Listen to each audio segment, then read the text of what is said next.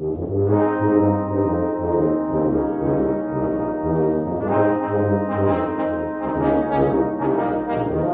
to Just a Walk in the Sun, a monthly podcast from the Herefordshire Light Infantry Museum.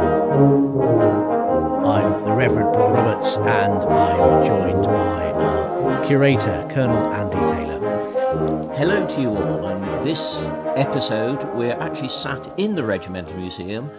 Since the podcast is about the museum, we thought we should give you an issue from the museum. So here we are, Paul. It's about time too, as well, isn't it? Of course, we had plans to be coming to you a lot earlier than this, and indeed we had quite a few plans around the museum for Heritage Open Day, didn't we, Andy? We certainly did, and we were looking at opening as part of Heritage Open Day, but things got a bit delayed during the summer with summer holidays, a few technical issues, and we were all ready to go when, unfortunately, Her Majesty the Queen died, and as a result of the mourning period, we didn't open as part of the Heritage Open Day.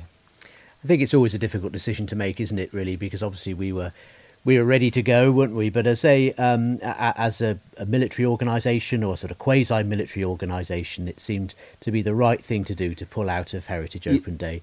You're absolutely right there. As the Queen, as the Commander-in-Chief of all of the military forces, and the museum being in the Army Reserve Centre, I'm convinced that it was the right thing to do. And I'm sure that if we had have opened, there would have been probably fewer people attending because of it, and it would have sent the wrong message as well. That's right. It was due to be the second Saturday, wasn't it, in the morning period?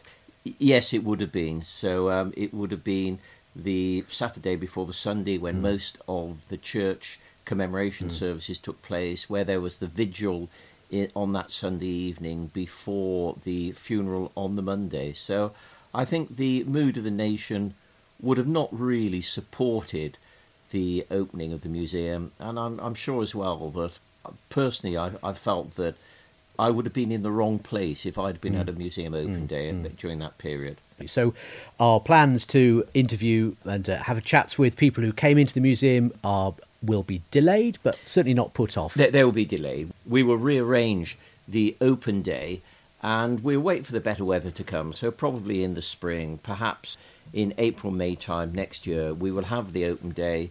We will publicise it, and then hopefully we can do perhaps even a live podcast. Is that technically too challenging? Oh, I don't know. We've been beset by technical issues this morning, so maybe we'll gather our thoughts and strength before we think about anything that's live. I think so. We've mislaid a lead, so we're surrounded by 4 or 5 different configurations of the equipment, and we've managed to get one to work, but we can only get one microphone to work. So Paul and myself are cuddled together to share the microphone at the moment. Indeed. So apologies if the sound quality isn't as it usually is, but still we are here in the museum room in the Army Reserve Centre, Suvla Barracks on Harold Street in Hereford. And perhaps for those people, Andy, who've never been here, you might like to describe where we are and what we're looking at. Well, within the barracks, Suvla Barracks has been a military barracks for over 100 years. 1860, I think it started, and it was the militia barracks. And the building next door, which is now a National Health Records repository, was the militia battalion headquarters. And there are still things around the barracks from those times, including the old boundary walls, and there are hooks in the walls where the horses used to be tied up in the stables. So it's a very, very old site here. And the current building we're in dates from the 1956, is it? Yeah, the late 1950s, when after the Second World War, the Territorial Army was reformed, and the Cold War was developing, and there was great reliance on the Territorial Army, and there were new drill halls being built in lots of places.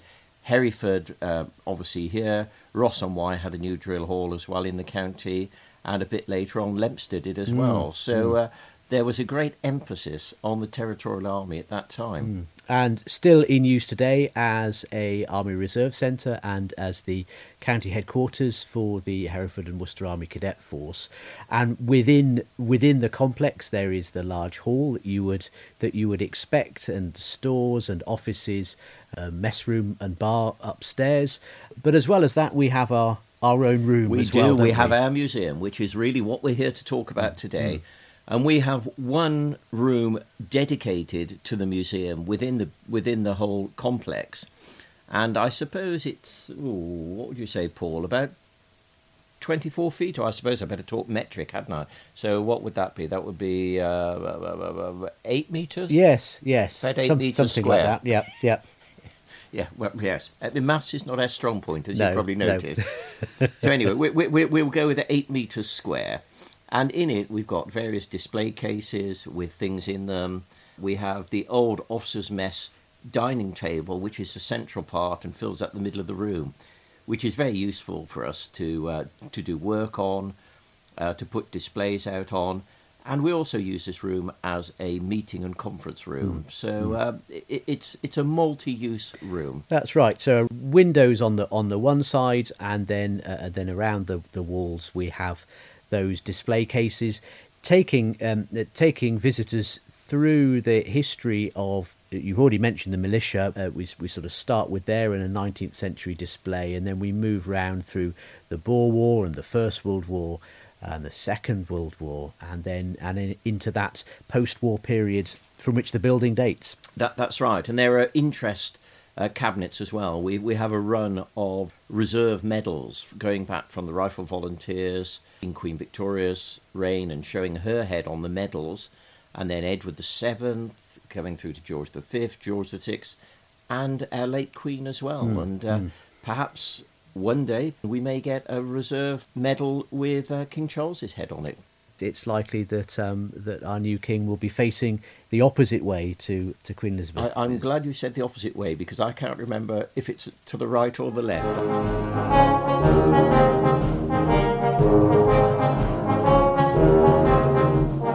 The history of the museum here is an interesting one in itself. It was really started in 1960 by the then commanding officer, Lieutenant Colonel Tom Hill, who had joined the KSLI, the King's Shropshire Light Infantry, as a territorial soldier before the Second World War.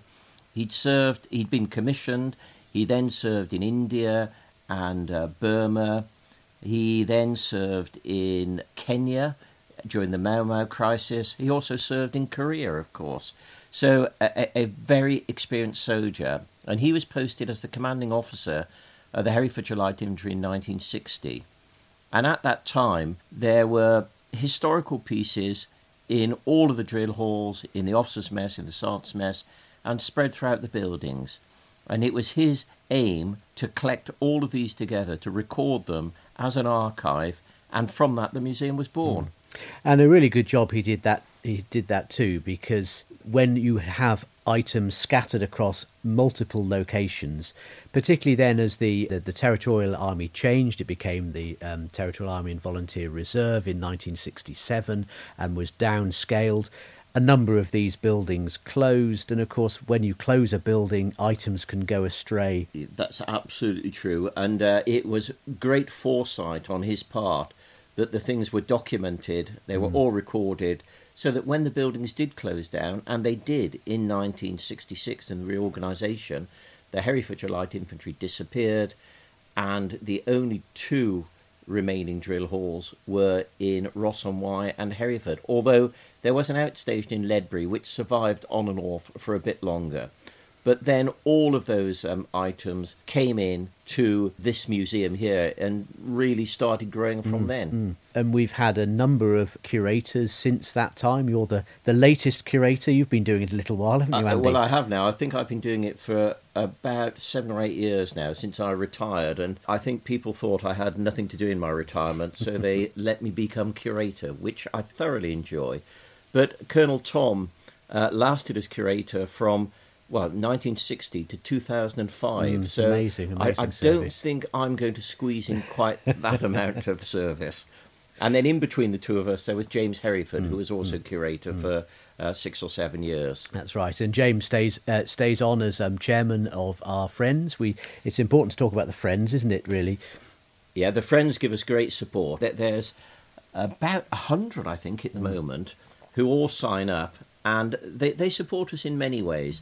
They act as advocates for the museum, publicising the museum and the work that the museum does.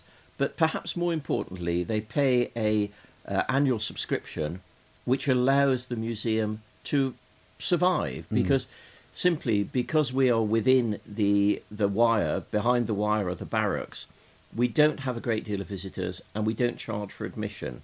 We have donations and we charge for some research. But that really is our only sources of income. And so the Friends provide us with income and enable us to pay probably our biggest outgoing, which is insurance for the museum displays and property, which is about £1,000 a year. Yeah, so we have to raise £1,000 a year just to survive. And we generally come in with a little to spare, but not a great deal. And if you're interested in becoming a friend of the Herefordshire Light Infantry Museum, all the information is in the description of this podcast, as well as a link to our museum website. Of course, one of the important things that the Friends have helped us to do recently is to secure those new display cases, and have helped us to stock them as well. Yes, they certainly have. And if you look around the museum, you can see a progression of display cases. And there are 3 ages of in fact 4 ages of display cases. There are the original old brown wooden ones, which were acquired by Colonel Tom back in the 1960s. I'm not certain where they came from, but they are fairly old and limited as to how modern museums display their items. Then we have the 2 wooden ones, which were purpose-built about 10 years ago for the museum by a local cabinet maker, Hawkins, who did a tremendous job on them, and they're very useful. We then have the grey ones, which were purchased 3 or 4 years ago, and these are museum quality. They're made to meet all of the museum standards, especially security and LED lighting, so there's no UV damage to them. And if we were ever to borrow items from another museum, we could safely put them in these because they would meet all of the requirements. But they were very expensive, but they look the business. They really are good. And they weigh a ton. They were here, the installers were here for about 4 days putting them in, drilling into the floor, the wall, and doing all sorts of things. I think we slightly annoyed some of the other occupants of the building with the drills that were and the noise which was echoing around. But they're in now, and they are dressed and looking good. And then the latest additions are the ones that came from the Royal Logistic Corps Museum when they moved out of Deep Cut. Yeah, we were very lucky to get these. The Royal Logistic Corps Museum in Deep Cut, they were moving their museum to Worthy Down. And as a result of that, they received funding to replace all of their display cases. So they were getting rid of their old display cases. Too good an opportunity to miss. And we bid for and were allocated 3 of the cases. I think they were a bit bigger and a bit more complicated than we thought. They came to us in pieces, and we dismantled the old display cases, taken down the displays. These cases arrived 2 weeks before lockdown. So we had no access to the barracks, and it was 14 or 16 months before we could actually get in and reassemble the cases, which took us quite a while, and then to reassemble the displays. As a result of that, the opening of the museum was delayed, and all of these things. And as we started saying right at the beginning, we were hoping to have a grand relaunch at Heritage Open Day, but that didn't happen either. But we are open for visitors now. Absolutely. And contact me on the website, and the email address is there, and we can arrange a visit.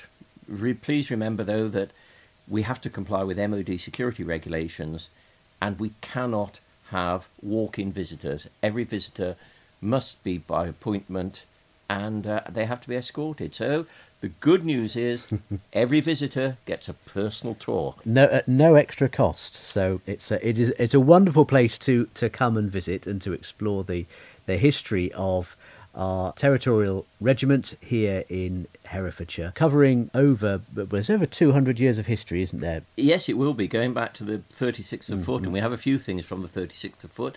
And I think if we were thinking of one thing that it's worth coming to visit the museum for, I don't know about you, Andy, but I think one of the absolutely amazing things that the regiment have got that they acquired, they liberated during the Second World War, was Admiral Doenitz's Pennant, wasn't it? His car pennants, yeah. The Grand Admiral Doenitz's car pennants are certainly a unique feature and tell the story of the regiment and the Second World War in many ways. So Grand Admiral Doenitz was the last commander of the Third Reich. After Hitler's suicide, he headed up the government. Well, it was actually after VE Day. Grand Admiral Doenitz had been in command of the German Navy, and it was him that had designed and pursued the submarine warfare tactics. And he was tried after the war as a war criminal, and I think he was certainly spared the death penalty, and he was imprisoned, I think, for about 15 years.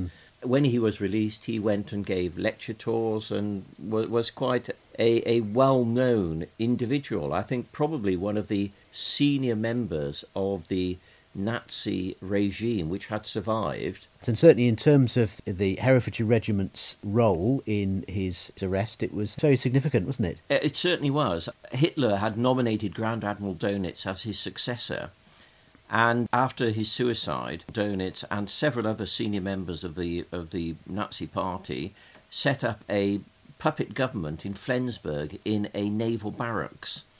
To start with, the Allies allowed this government to continue because they thought it would be a good way of controlling the German population and transiting them from war to peace. Unfortunately, it didn't work like that, and it was evident after a few days that they were still hardline Nazis and it wasn't going to work.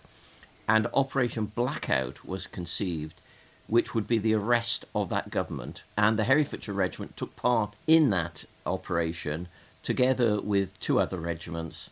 And the whole plan was designed and carried out by Brigadier Jack Churcher, who had been the commanding officer of the Herefordshire Regiment. So very much a Herefordshire Regiment controlled, involved operation.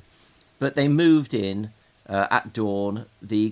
A cavalry regiment put a cordon around the barracks and Castle Gluckenberg, I think it's called, and then the Cheshires and the Herefords went in to arrest them all. Doenitz and several of the other high-ups had been called away to a ship which was in the harbour, which was the headquarters of the Peace Commission, for want of a better expression. And they then went from there back to their barracks to get their suitcases, and they were then flown to the Allied headquarters in Belgium, where they were held awaiting their trials. And one enterprising Herefordshire regimental soldier picked up Grand Admiral Doenitz's car pennants, and they are now in the museum with a nice sign on them which say that he removed them for safe custody. And we keep them safe still. Indeed. We still look after them, and I think his baton ended up at Shrewsbury. Yes, it did, and it's quite interesting because people often say that the King's Shropshire Light Infantry were involved in the operation. They weren't, but of course, General or Brigadier Churcher was King's Shropshire Light Infantry, and as the Brigadier, the top man of the operation, I suppose he felt that he could justifiably hold on to the Grand Admiral's baton, which, since Brigadier Churcher was not going to get a Field Marshal's baton in the British Army, this was probably as close as he ever got. But that's why that baton is in Shrewsbury. Yeah. And we have, on occasion, organised the reunion of the two, haven't we? Yes, we have. And we had a great event where the baton and the Pennants were together in the town hall for a reception. And we think that was probably the first time they've been together for 25 or 30 years. And it always is our ambition to do this again. But there are always challenges. One of the biggest challenges is security and insurance. Absolutely. Something that doesn't get easier from year to year, does it? It gets more and more challenging and expensive. Yeah.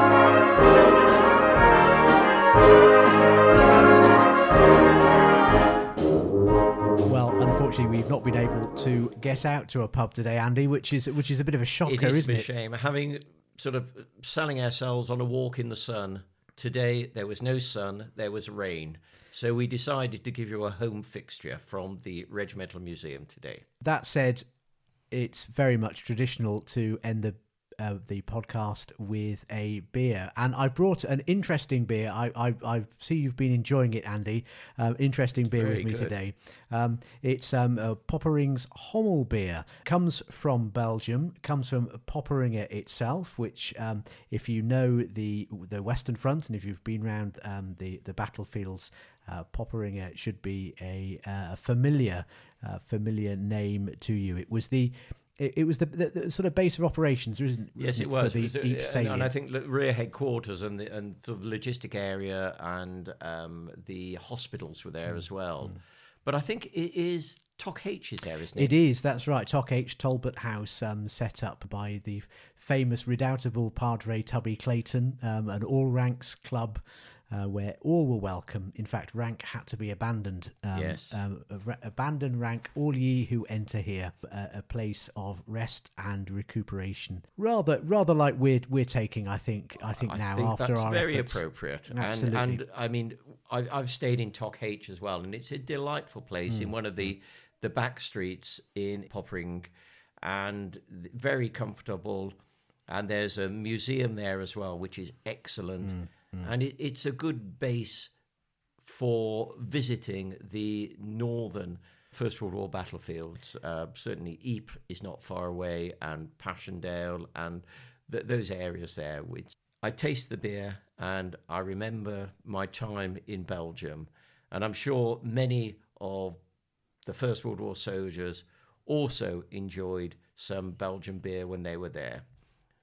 I'm sure they did, Andy. I'm sure they did. It certainly Popperinger gave them a little bit of a break from the rigours and from the dangers of the Ypres salient, and so we think of them as we finish our Hommel beer this afternoon. Cheers. Cheers.